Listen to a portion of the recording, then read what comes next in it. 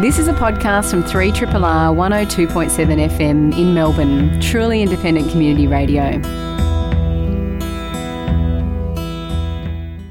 We're going to talk about Melbourne now, back in the 19th century, where sex work was one of the major ways poor unmarried mothers could earn an income large enough to support their families. In that era, in the gold rush era, prostitution wasn't illegal, and some of these women became very successful in business and property, and yet we barely know anything about them until now. Dr. Sarah Hayes is at La Trobe Uni, where she is Research Fellow in Archaeology and History and has contributed to the Conversations Sexual History series, and it's really great to have you here. And who knew that sex work was just really important economically to certain women, I suppose. And perhaps you can tell us what archaeology can tell us about them. Yeah, I guess the real strength of archaeology is that you get this kind of patchy bits and pieces of information that you wouldn't normally come across. And so obviously with something like sex work, what makes it into the historical records is police documentation or, when they get in trouble, if they get sent off to jail for something. And so you get a very kind of one-sided, I suppose, picture of what sex work would have been like. And it seems to get lumped in with criminals and slums and all this kind of thing in the historical sort of record. But what we found when we started looking at the artefacts that came out of these sites in Little Lon is that it really tells more of a personal story of these women, and you even actually start trying to track and find these women in newspapers and that kind of thing, and that way they really come to light as individuals, as women trying to do what they could. And I think in that way it gives it's like a different starting point. Yeah, it's different. And I mean, you said the words Little Lon there. I mean, the main archaeological sites that are showing up these artefacts are at the top of Little Lonsdale Street, and at the time known as Little Lon. How did that become the I suppose the epicentre of this kind of find? Yeah, there's a couple of reasons. One is that area of Melbourne at that time was quite far from the port, and so it would have been cheaper real estate. It wasn't sort of a particularly advantageous location for businesses and that kind of thing, because at that time, carting water and carting cargo from the port, that was really kind of important stuff. And so it became an area of low rents and small cottages and that kind of thing. And there were also parts of it that were quite low-lying land, and so it got quite swampy and sludgy, and there were all sorts of problems with cesspits and sewer leakage and this kind of thing. So it was low rental area. Yeah.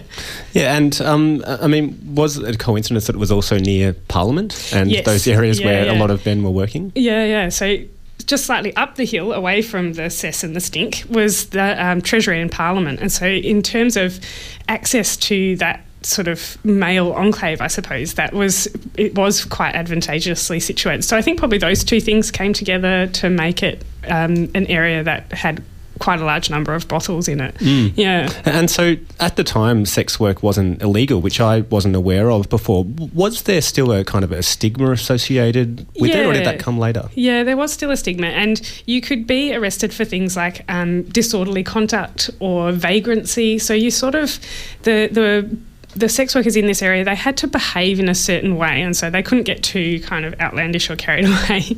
And certainly things that they wouldn't have been able to do out in the suburbs, like showing their ankles and things like this, it was that they could kind of get away with in Little Lon. And the police have said something in a superintendent's report about, well, they have to be somewhere, and so they kind of encourage them to go to particular places, not just Little Lon, but and then that sort of, it all self-perpetuates and it becomes kind of a hub of sex workers, I suppose. So is that why it's been, I guess, difficult to know exactly what it was like back then until, you've been excavating and finding these artefacts? Was it difficult to know what happened there because of that stigma associated with it? Yeah, so you get a very kind of one-sided view of it, and so you get kind of police reports about, numbers and they were kind of grossly underestimated. From Barbara Mitchington, who wrote the paper with me, she's been looking at how like the official police numbers, but then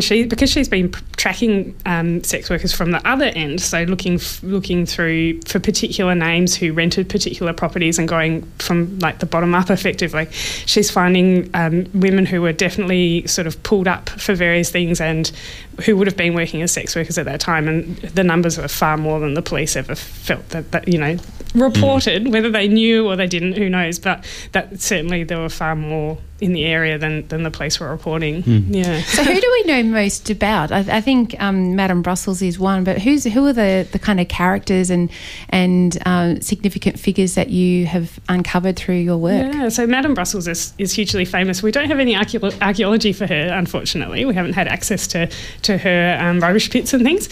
But so another really interesting lady that we've learnt a lot about is Mrs. Alicia Bond. And it's funny because I always, it's Mrs., so you think she's a bit older, but she's actually about 34 when she arrived at Little Lon. So she's, quite a young woman, and she had three very young children. She arrived in Little Lon, she immigrated from Ireland, so she came over from Ireland. Her husband had died. She'd kind of hooked up with another guy and started working in Little Lon. And she, there's a fantastic report at a court trial where she says that she basically had to get into prostitution to look after her three small children. And so and she kind of worked her way up, and it's really interesting because she worked her way up. She sort of rented properties, and then eventually she bought a property, and then she bought a couple more, and then she bought a couple more. So she's kind of, in a way, built this kind of property portfolio on the back of her work as a madam. And she ends up, when we first started working on it, we thought she'd turned respectable at some point. Oh, it looks like she's stopped and she's turned respectable, and because she starts running a grocery shop with a Lonsdale Street frontage, which is much more expensive property. And so we thought, oh, that's interesting. But then we started looking at the archaeology, at the artefacts, and we were like, oh, no, that's not. There's so much evidence in the rubbish pits and things on her property that make it look like she definitely was running a brothel. That's like alcohol containers and that sort of thing? Some very specific things. I mean, obviously you get alcohol containers everywhere in Melbourne. Some things never change. But there were some very specific things, like there were 13 absinthe bottles, which is something we hadn't found anywhere, or not that I'm aware of in Melbourne before, which was that hallucinogenic kind of green fairy drink. And also lots of French champagne, some fancy spirits bottles, stuff that you just wouldn't find in a normal domestic property, or definitely not in those numbers. And the other interesting thing was 300 oyster shells in this rubbish pit with the absinthe bottles. So that kind of really got us thinking about, what's going on here. And we compared the numbers with some other sort of more traditional domestic kind of assemblages. And, yeah, it's really different. So that kind of clued us off that, no, it's not a grocery. So oysters were a popular thing at they brothels. Were, yeah. So, well, yeah, seemingly. Oysters were definitely available in Melbourne at the time. They weren't terribly expensive for quite a number of years until the numbers started to drop, until it sort of got farmed out effectively. But at the start, it was quite a staple food even for working class people. But again, there's that difference between the domestic sites and this site. So you've got, in the domestic sites, you might get 20, maybe 30. This one had 300. So, what's going on there? Yeah. Yeah, it's interesting. Dr. Sarah Hayes was with La Trobe Uni, and we're talking about an article that she's co-written as part of the Conversation Sexual History series, and having a look at sex work in 19th century Melbourne. And I suppose when you were looking at these sites, are we getting more evidence all the time? Because how does this turn up? How does the evidence turn up and end up in Museum Victoria or in heritage vaults and so forth? Yeah. So it's kind of it's a bit of a lottery, I suppose. But it depends on what happens in terms of development. So when a development takes place, if there's a heritage listed area or block, so there's like a whole heritage register of things that get checked over by archaeologists before a development can happen. So obviously when the old building comes down, often the archaeologists will get an opportunity to go in and have a look and see what's there, and then you might get nothing, you might get something amazing. And so that's where we kind of get these opportunities to see what's hiding under these buildings and excavate them, and then what happens is often those massive assemblages there's not always enough money at the time of the excavation to deal with the assemblages themselves, and it takes a lot of hours and a lot of time, which of course equals money, to work through what's in all the boxes. And often there's not enough time, especially when you're talking about old excavations, legacy excavations, ones that were done quite a long time ago. So the first one at Littlelon was in 1988, and there definitely wasn't much money for that one. They really did well to kind of get in there and get to do it at that time, because the legislation wasn't quite the same, and it wasn't as people weren't as aware of the historical archaeology being a thing. So in that way we end up with all these boxes at Heritage Victoria and Museum Victoria that need a grant or something for someone to go and have a really nice close look at it and get some different stories out of the stuff. Yeah. And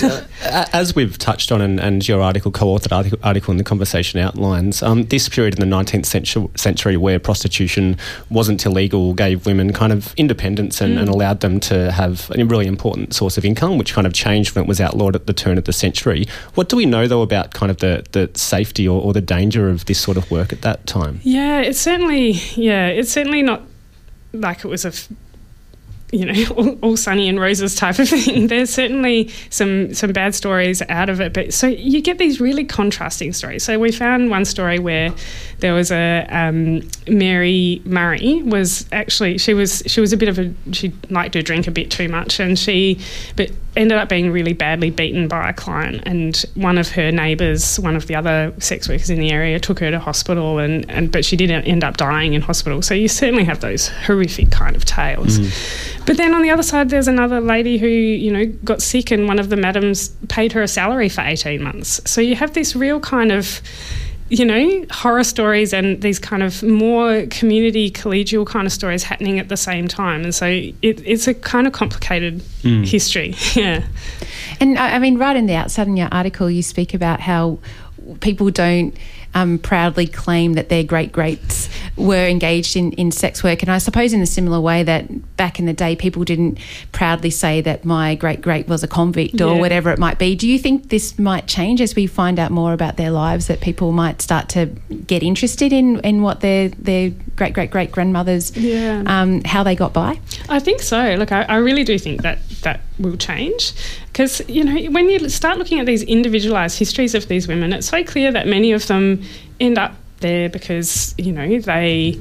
Circumstances, and also because maybe they couldn't hold down some of the not fantastic jobs that were available to them. So it's both, unmarried women getting pregnant, and also women who just didn't really, feel that the other types of work available to them were lucrative enough. So again, it's a kind of a mix of things, but I do think that it is a bit like the convict thing. I think people will start to think differently about it. Yeah.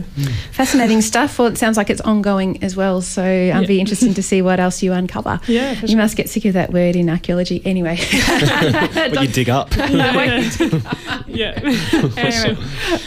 you've probably got a whole list. Dr. Sarah Hayes is with La Trobe Uni. She's a research fellow in archaeology and history, and you can check out that whole series on the Conversations website and catch you again. Interesting, after leaving the international aid frontline, he's returned to 3 countries where he worked extensively: South Sudan, East Timor and Iraq, to not only witness what's happened there, but to reflect on the success or otherwise of the international aid and rebuilding efforts that he was part of. And he's written about this journey in a book. It's called No Dancing, Inside the Global Humanitarian Crisis. And it's really great, Dennis, to have you at Triple R. Thank you very much. Thanks for coming in. And I suppose we read so much from foreign correspondents in particular about their experiences after reflecting on conflict zones, not so much from those providing aid. And I wonder what motivated you to kind of go back and see what happened once you'd left. Well, it was a moment in my life. I was in Iraq finishing up after a number of years there, and I was disillusioned. It wasn't a lack of money that didn't allow me to do what I wanted to do, but it was just the system. How we did what we did was the problem.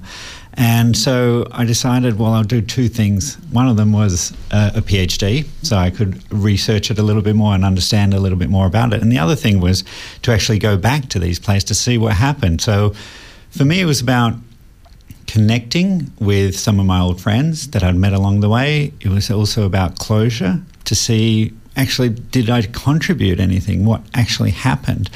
And I didn't initially think I'll write a book, but as I was progressing through this and had a few false starts and made my way across those 3 countries that you mentioned, I decided, well, actually, this actually makes sense as a book, because we need to be able to convey that perspective, the perspective of what's happened 4, 5, 10 years after our aid money has been sent and spent. And I imagine for many who work in the aid sector, including yourself throughout your career, you might spend time in different countries depending on the nature of a particular humanitarian crisis and the money that's available to assist in a given region. Is it very common, though, for people, either individuals or organisations, to go back and do this kind of work you've done in this book? I haven't heard anyone who's done that. Now, what usually happens is straight after a project ends, there's an evaluation. It's usually funded by the donor. It's a dry report that says, what happened, how effective it was. But really, if you look at the effect of aid, it can't be immediately after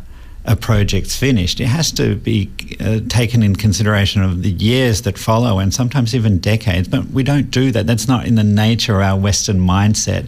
We're always so obsessed with just getting the numbers churned through and the dollars spent and the reports written, and then we move on. And so I think we need to do more of this. And that kind of goal setting or the quantifiable nature, I guess, of the aid industry, as you've discussed in this book, seems to be part of the problem, that guides the nature of projects that are developed and that are put in place in certain places. Absolutely. And it's, again, I refer to it as the Western mindset. We're so obsessed with measurable outcomes. It's, what are the KPIs in your work, or what outcomes will come out of the projects that we do, and it's always measured around a political cycle. So money is allocated based upon the income stream that you're getting it from, and it has to be reported back to the donor. But that's not how the real world works. And so, as you said, in other countries, there are aspects that are so important in people's lives that aren't measurable. It's not just about how many kilometres of road have been built or schools have been built, or things like, things that we can give to people. In Iraq, I mentioned this, that actually their faith is so important to them, and you have to respect that faith, and you have to engage in it and work with them to build a society that fits within their ideals of what they aspire to. In East Timor, straight after the conflict there, that although there was a lot of money and effort and attention given to the people, what they lacked was just being respected, listened and heard, so they can map out their own future rather than be told by the UN or by the international community that you need these things to become developed. Yeah, it's interesting. And all the way through, I kept thinking about how accountable not only UN agencies but international NGOs are for their work. Well, I think it matters in how we define, accountability. So I think we're quite obsessed with every dollar being spent is accountable. But are we accountable actually to the promises we make to the people in the communities? Are we accountable to the aspirations that they have and the expectations they have of us?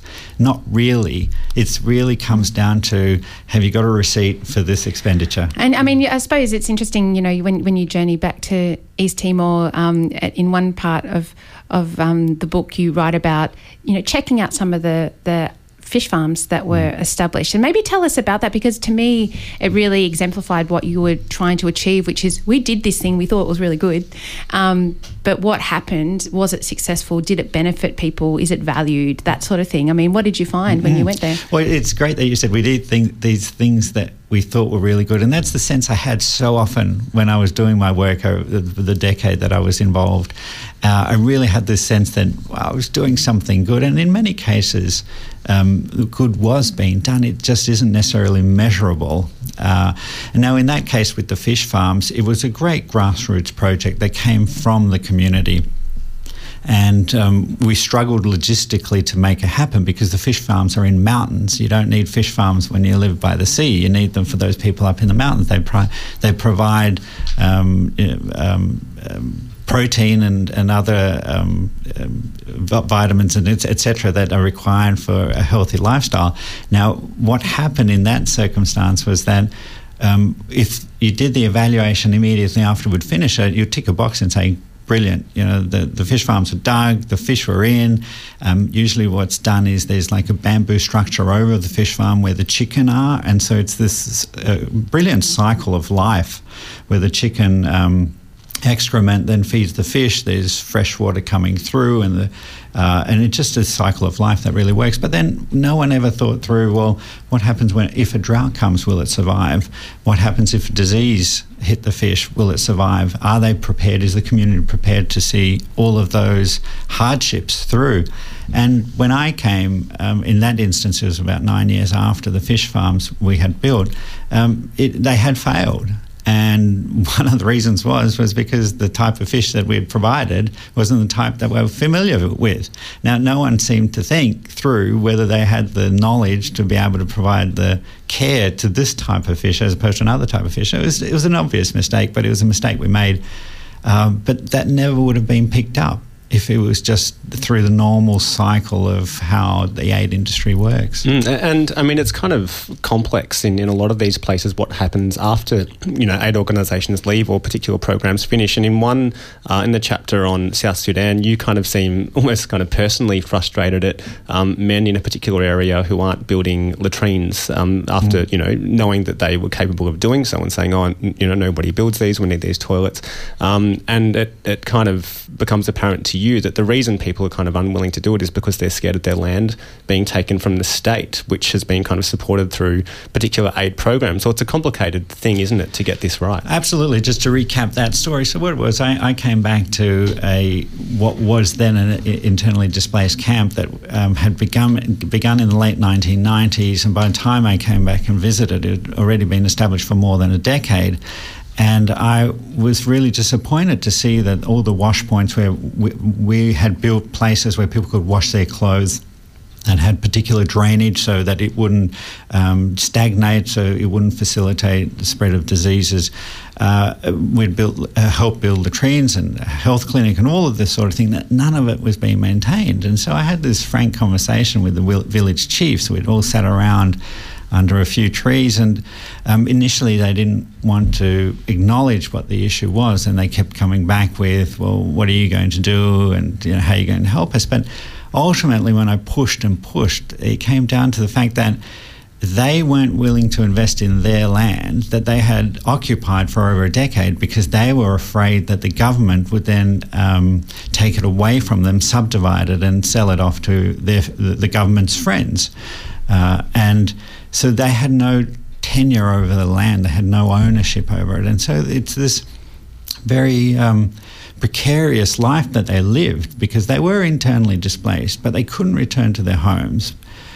War had broken out again.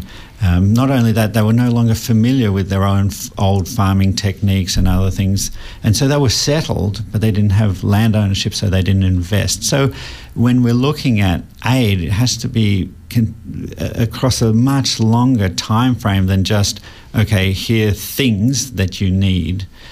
We actually need to facilitate property ownership. Yeah, and you liken it to renters being unwilling to invest in the properties they live in because it's not theirs. Yeah, a very common situation across the world, and that's the same situation in these IDP camps. Now, in some cases, you don't want the internally displaced people to stay in a particular place because they may not be able to sustain 10,000, 50,000, 100,000 people for whatever reasons, and that's fair enough. But in this situation, there was no plan to move them elsewhere, and so really it was this stalemate between the two, and neither were talking, neither were working it out. I mean, these problems are so big, aren't they? I mean, without international aid, so many communities, I'm thinking at the moment, we've got the Rohingya, what's happening with them, in Syria, the war there, the frontline aid work that you were providing and many others are providing now is essential, but we also need to do it better. And I wonder what your thoughts are at the moment, because occasionally I'm thinking of the Oxfam scandal. Like we don't want these organisations getting a bad rap, but we also want them operating in this squeaky clean way on the ground. you sort of throw your hands up, it feels too hard, but are you trying to find a way forward? Well, this book is a narrative, easy to read, something that people can dip into and get a feel for the life of an aid worker. And so I'm trying to avoid policy prescriptions, but there are two messages that hopefully come out. One of them is that it's not more money that the aid industry needs, it's more time. So the expectation upon people is to get it done, fix that country. I mean, you remember in Iraq, we thought we'd pile money in and everything will be fixed and there'll be a democracy and the economy will flourish. Well, of course that didn't happen, and we should have known it wouldn't happen. The second thing, in response to your question, is we have to get the right people out there. And just in the time that I've been involved in the aid industry, but even more so talking to people who've been around for a while, there used to be this emphasis about empathising with the community that you lived in and amongst, learning their language, engaging with them. And maybe over a lifetime of a career of aid work, you would spend your time in 2 or 3 countries. But now it's about resume building. It's the bureaucratization of aid. And so when you go to university, you're taught how to write reports and balance budgets and grant applications. And it's all about managing up and no longer about engaging with the community. And that's part of the problem. It's too much money thrown at problems with too short a time frame. And on that issue of getting the right people involved, you are really kind of quite scathing of some aid workers you encountered, particularly in East Timor, who had, atrocious attitudes towards the local population, saying that people had the IQ of dogs and that sort of thing. There's also kind of a disconnect in other people you encounter, such as in Baghdad, when a project officer sort of doesn't see any point in learning Arabic, sees it as irrelevant and unnecessary, but he's learning Latin instead. So we have this kind of very apparent disconnect from the image we get from your book, from the people who are there to do a job and the local communities there to help. Well, it's no longer necessary, and this is part of the problem, that as long as you can keep the donors happy, then that's all that's necessary. And I think that's problematic. It diverts our attention away from where the need actually is, which is getting to know the community, helping them help themselves. Because we have to, at the end of the day, remember that not everyone wants to replicate the Western lifestyle. Not everyone wants their country to become Australia. And really? I thought that was the case. Well, amazingly, and if you come here, you have to be like, inverted quote, us, Well, amazingly, though, that's how our aid programs are structured. Because we say, okay, tick box here. Have you got elections scheduled? No. Okay, we're going to organise that. Anti-Corruption Commission? No, we need that. And it really is like a tick box approach. And the challenge, though, is, and it's so much harder, is to actually put aside your own preferences and prejudices and engage with the community and say, well, what kind of society do you want to live in? How can I help you reach that aspiration? And that's what makes it so difficult.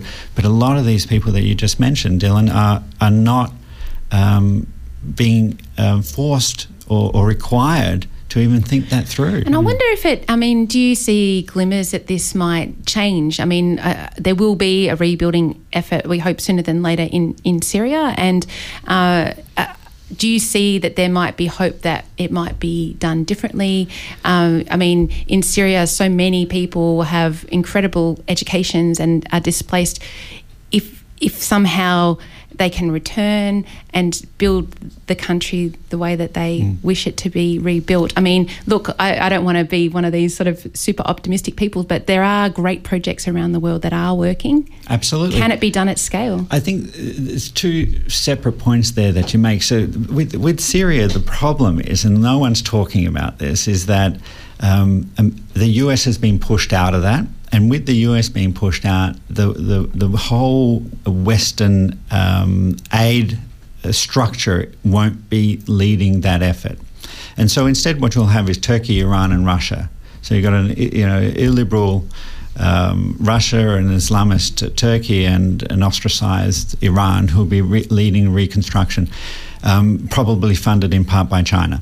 And so that will be a completely different approach, and I don't think it's going to be a better approach, quite frankly. I think it'll be an even worse approach, because what we've seen in parts of Africa with Chinese government funding, it's more transactional with the government. So regardless if the government is representative of people or is transparent or in any way how it engages with its own community, the Chinese government gives money in exchange for whatever they need. So it's transactional.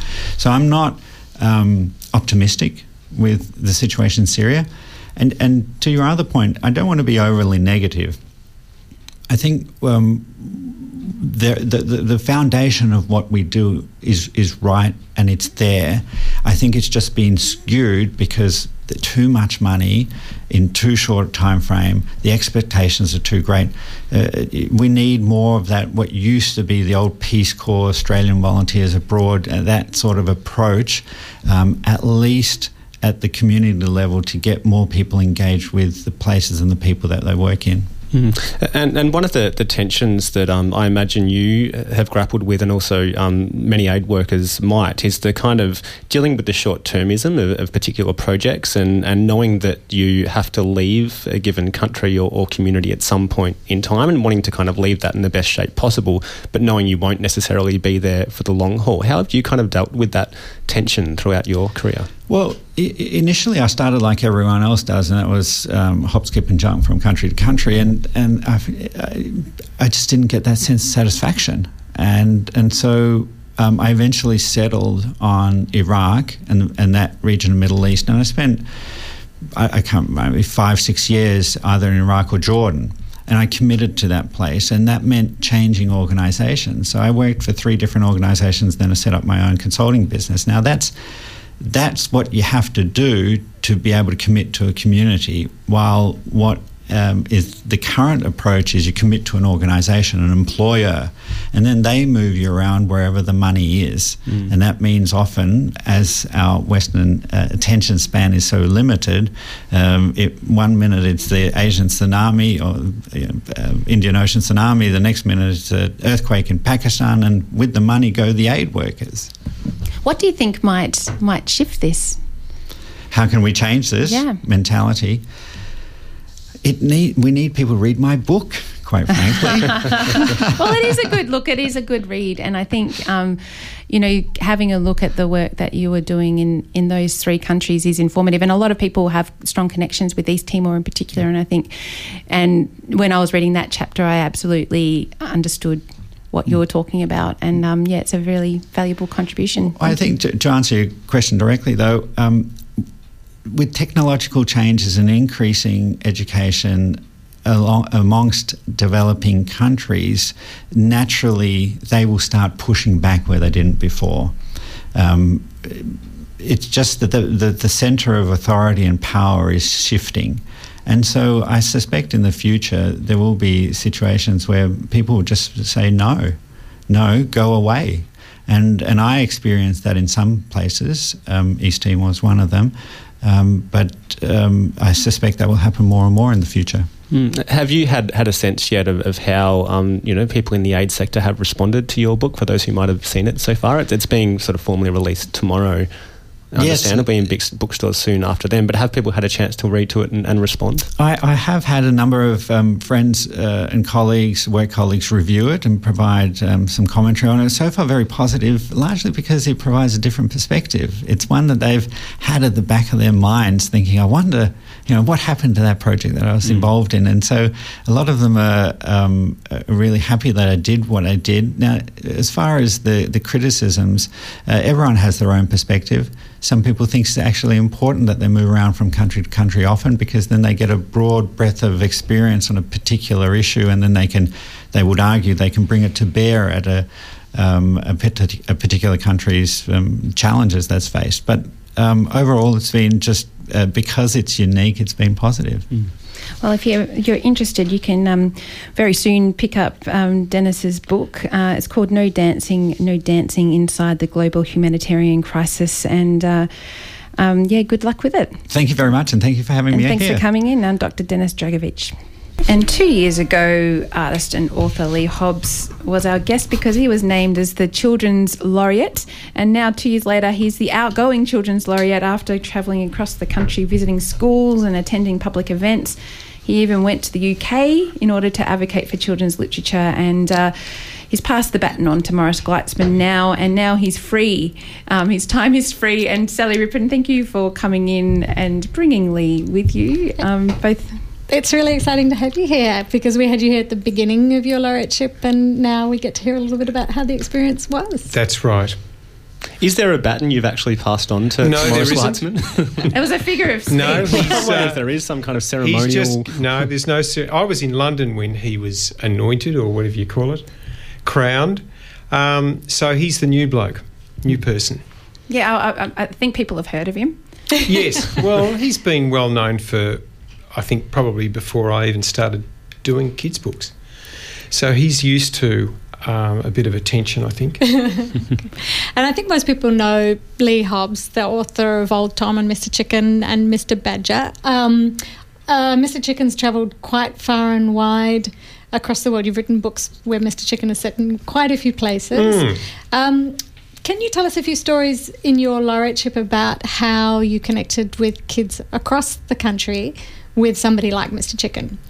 Well, the highlight, Mr. Chicken-wise, was, in fact, before I was the laureate, I got a letter from a teacher called Miss Ferguson, who said my class has been reading Mr. Chicken Goes to Paris. The kids love him, and we wondered if you'd answer some questions. And so there's a whole list of mad questions. How old is Mr. Chicken? Isla, aged 5. Has Mr. Chicken got a wife? Anglais, age. Anyway, where does he live? Miss Ferguson, age 32. But when I got to the end of the letter, it said, please keep writing these stories, the kids, blah, blah, blah. But it was from Ballyholme Primary School in Bangor in Northern Ireland, near Belfast. Wow. Which I found quite affecting. And when I, as the laureate, was at the Bologna Book Fair, I had dinner with the other laureates and really connected in particular with the Irish mob. And I was telling them about this letter, and Siobhan Parkinson, the first Irish laureate, said, well, you ought to come to Ireland at some stage. And I said, well, in fact, I'm going back to Australia, but then going to England in 6 weeks. I'll fly there. And she left the table. We'd all had quite a bit to drink at this stage. Left the table, came back and said, it's all organised. If you get to Belfast, we'll look after you. So as it turned out, I flew to Belfast from London, was picked up by PJ Lynch, the Irish laureate, and stayed overnight in Belfast and visited the school, visited Miss Ferguson's class. It was fabulous because they crowned PJ and I and had a whole banquet. The school was decorated as Mr. Chicken, and I gave a big talk and show the kids how to draw Mr. Chicken. That was good. That was a highlight. So there is a network of children's laureates around the world, and yes. As Sally adjusts your headphones. Thanks for doing that, because it was really. Oh right, I can show you. We've got it on. Sorry. Well, sort of. Look at that. This is breaking the fourth wall. This is isn't such a slick presentation. As we adjust Leigh Hobbs' headphone, can I still talk without them? For the yes, totally. Absolutely. What's happening is that we've had. I was the 5th or the 4th laureate in Australia, but there's been one in England for 20 years. I mean, not the same one. They have, and so there are about 8 or 9 countries that have children's laureates. And at the Bologna Book Fair, every 2 years, all the laureates get together and have a good time. Do you do the same job? You all do the same job? What a good question, Kalia. What it is that each laureate, we're all on the same page. So we're all like ambassadors for children's literature. But each laureate has particular things that they're quite passionate about. Like Morris is about story. I was fair income about the importance of libraries and librarians in schools. And I felt very strongly as an ex-teacher that kids ought to feel the right that they can write stories or draw or create free from the pressure of ranking. Just because a kid may not be very good at art or good at writing shouldn't preclude them from sitting down and putting something down on the page just for the love of it. You know, being marked and assessed is something else. So that's how it works. Everyone's got a different thing. And in your conversations with the other laureates and also the schools or the school you visited in Northern Ireland, do you notice a kind of a similar experience in terms of the way reading is encouraged or not encouraged with the what you've encountered in Australia? Firstly, kids are the same more or less everywhere. You know, they're innately funny, innately up for adventure, and they've got a hunger to learn, an enthusiasm. That to me is the great joy of creating for that age group. They're up for it.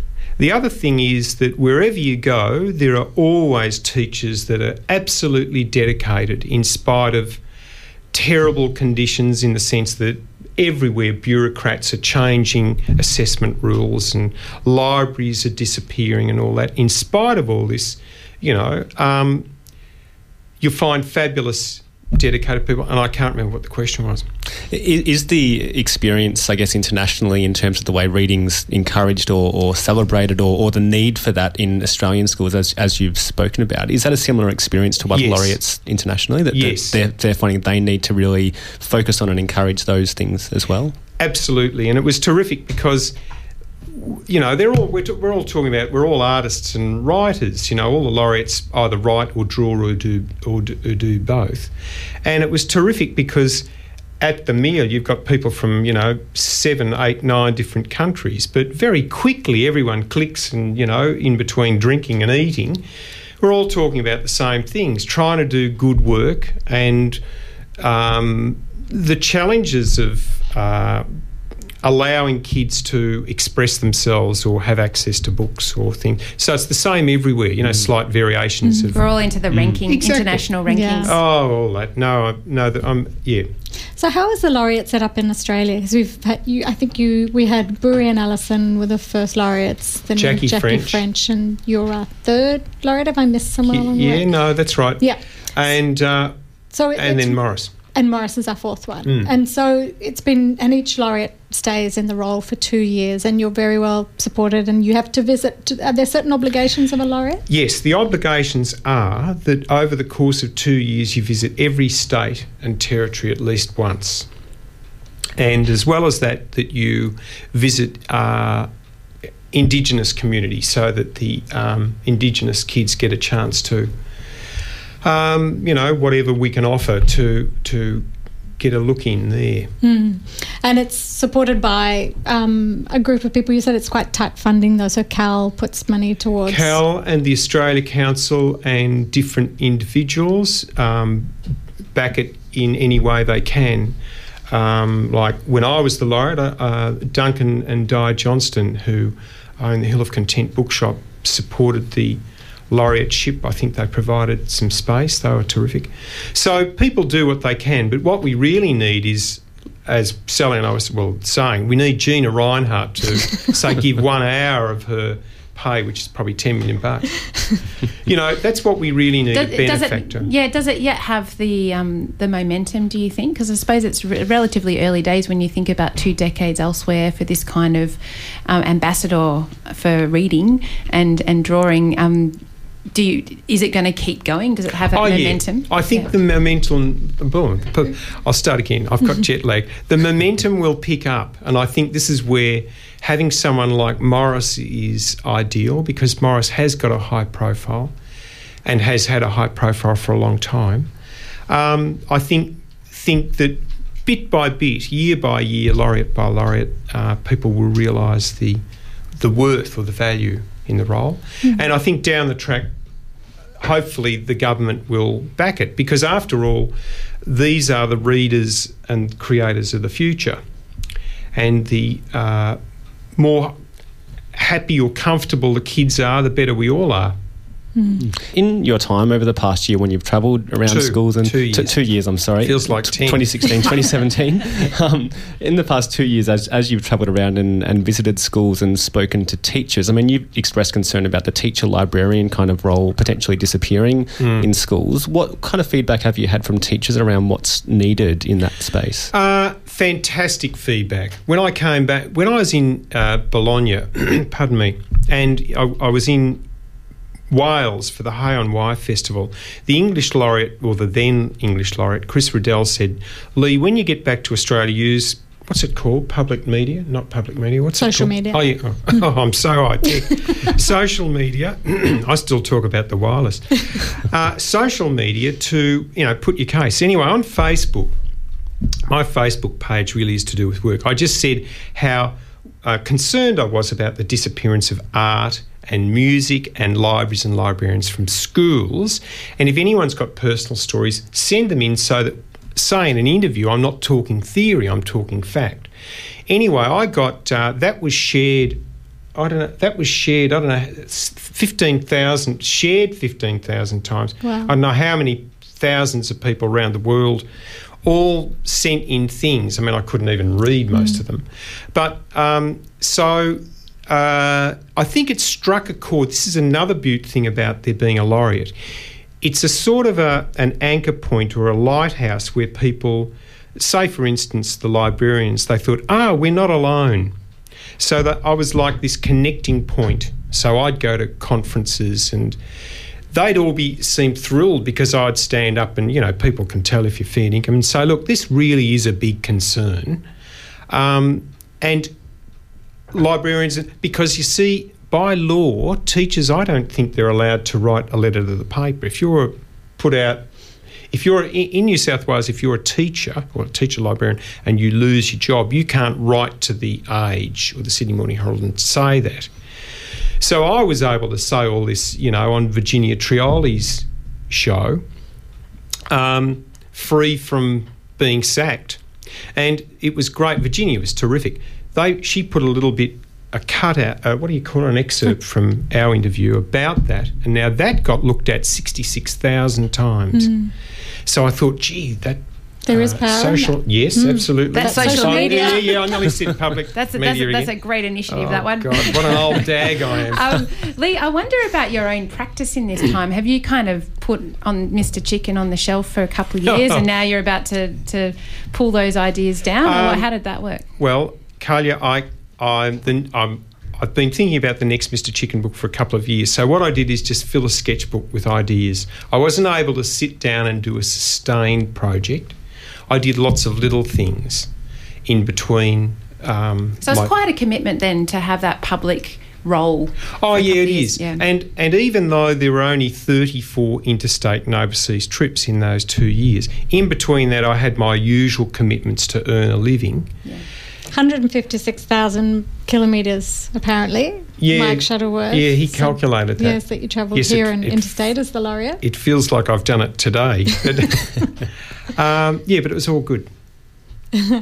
So one of the things that you brought to the laureateship that I suppose each laureate will bring something different is drawing as well. And I was lucky to be able to interview you a couple of times at the Writers' Festival and watch the kids draw Mr. Chicken or some of the other characters you bring to these forums.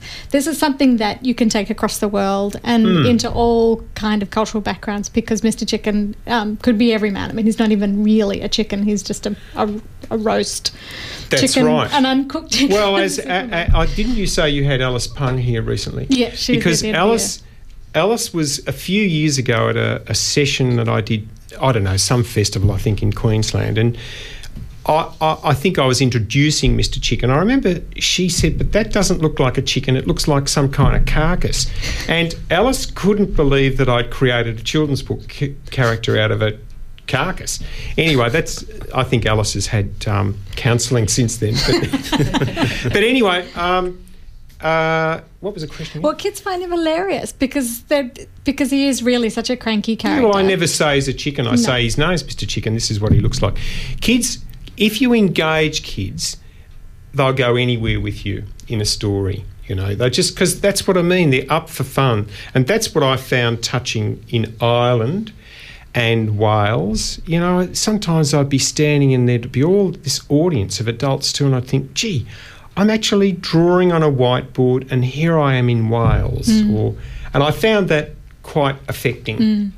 I thought, well, I'm very lucky to be able to do this as a We were job. lucky to have you as our ambassador. Oh, thank you very much. And I mean, you have spoken also about art, and not just librarians and teacher librarians in their role, but the role of art, particularly in schools. And it's interesting, the schools I'm familiar with, art teachers are struggling to get even 40 minutes a week with each kid in the school. Well, that's an outrage. And I just think that's a crowded curriculum, isn't it? And that's difficult to even get paint out and then pack it up again in that time with 30, 25 kids. But I mean, did you also get a similar response from people when you speak about the art education that we're not providing in primary schools? Yes. Look, it's an outrage. I was an art teacher for 25 years at secondary level. I did most of the Mr. Chicken books, hiding in university high school library from my head of department on my spare period. But the thing is, art's terribly important for a number of reasons, and especially in Australia, I think. Firstly, I think you can't underestimate the importance of beauty, and I think a sense of aesthetics, even it's the colour of your front door or the difference light makes in a room, is really important. People may not be able to articulate it, but I used to take kids at uni high and we'd go into this hideous new set, or it wasn't new, but 70s wing at University High School, some horrible, ugly orange carpet and fluorescent lit, low-ceilinged music wing, and say, how do you feel here, kids? And they'd say, oh, all right. Then we'd go across to Ormond College at Melbourne Uni, and I'd say, all right, into the beautiful Victorian. How do you feel here? And they'd say, great. And I'd say, why?